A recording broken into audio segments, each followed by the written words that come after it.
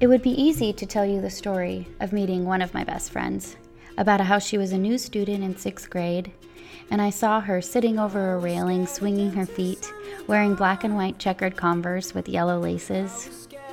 It would be easy to tell you all about how our friendship has changed and grown, and how we are still best friends today. But that is not the story that I'm going to tell you. This is CCDS Middle's recording in the Room 6 sound booth, Episode 1, Frenemy.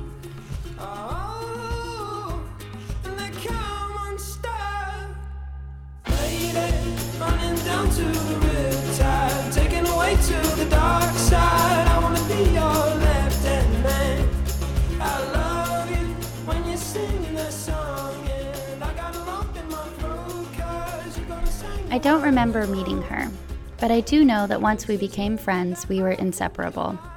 I think about that word inseparable, and it feels like the right word.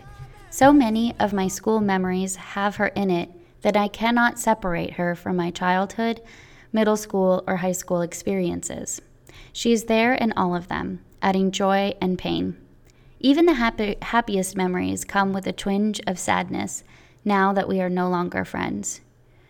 She was one of the most important people in my life for 15 years, and now it has been almost 15 years since we last spoke. Almost 15 years since I said to her and to myself, "This is the end. You have hurt me for the last time." We became friends in 4th grade. I remember laughing so hard my stomach hurt. I remember walking home from school together. I remember playdates and slumber parties. I remember a special path that we wore out between my house and hers, and a tree that marked halfway between her house and mine that we called the friendship tree. We would go to the pool and the park and spend every recess and lunch together. But I remember the bad things too. I remember her taking things from me and making fun of me.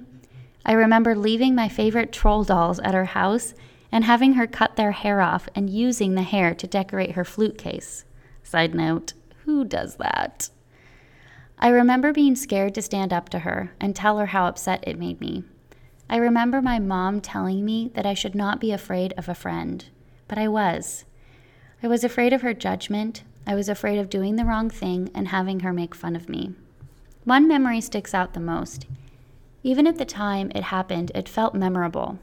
You know those moments, the ones where even when they are happening, they feel significant somehow.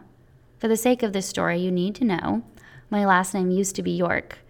Sometimes people hate their names, but not me. I thought it was great, and I made a big deal out of loving York peppermint patties, and I bought a skater brand called Zoo York whenever I had extra money. So it felt pretty crappy when my friend decided to change my last name to Dork. I didn't make a big deal out of it. I didn't even tell her to stop. The less I said about it, the more she called me that. I got used to it, and eventually it didn't really bother me. But it did bother one of our teachers. Mr. Flores was our leadership teacher, and one day he had had enough. He asked both of us to come outside, and he said to her that she needed to stop calling me that. It's negative and mean. She's supposed to be your friend, and you are constantly putting her down. She said, "It's just a joke. She thinks it's funny, right? She likes it." I chimed in that it was fine. Funny, just a joke. And Mr. Flores turned to me and said, "Mary Jean, don't let people treat you like that." I didn't respond. I didn't know what to say. It took me so much by surprise. But in that moment, I felt truly seen by someone outside of our friend group. It felt like he saw what she was constantly doing to me. But even with his care and concern and noticing, I still couldn't stand up for myself. Later, she talked about how stupid he was and how he didn't get it, and I just laughed too. I didn't have what it took to say, "Actually, I hate it when you call me that. Stop." That's just one story. The things she did and said are not pleasant for me to remember, to write about, or to talk about. I did a lot of stupid things because she asked me to. I took huge risks, and I took a lot of blame. I stood up for her to so many people saying they just didn't get her or get why I was friends with her. Through high school and college, I was there for her, and to be fair, she was always there for me too. Our friendship ended dramatically, of course. No slow fade for this situation. But that is not a story about middle school, so that is a story for another day. To end, I am an individual. This story is unique to me, and I am the only one who can tell it from my perspective. I am part of a group. Many of you have amazing friends who love and support you, much like the best friends that I still have today. Many of you have friends who hurt you and say really mean things to you, and it's hard to stand up to them. I have a message. I see some of you hurting the friends you love, not realizing the unintentional things you say and do may make scars that can last a lifetime. I see some of you taking this hurt. Stand up to it.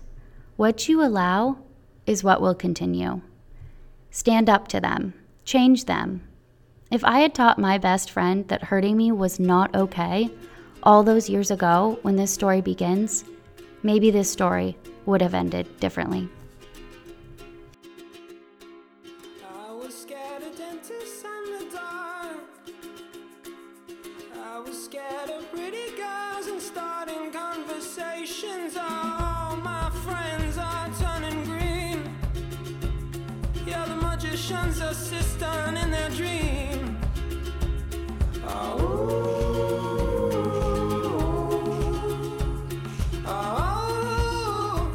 And they come unstuck.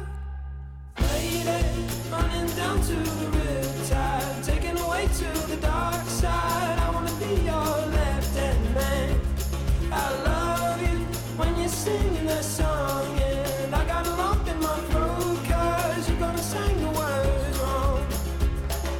Is this movie that I think you like? This guy decides to quit his job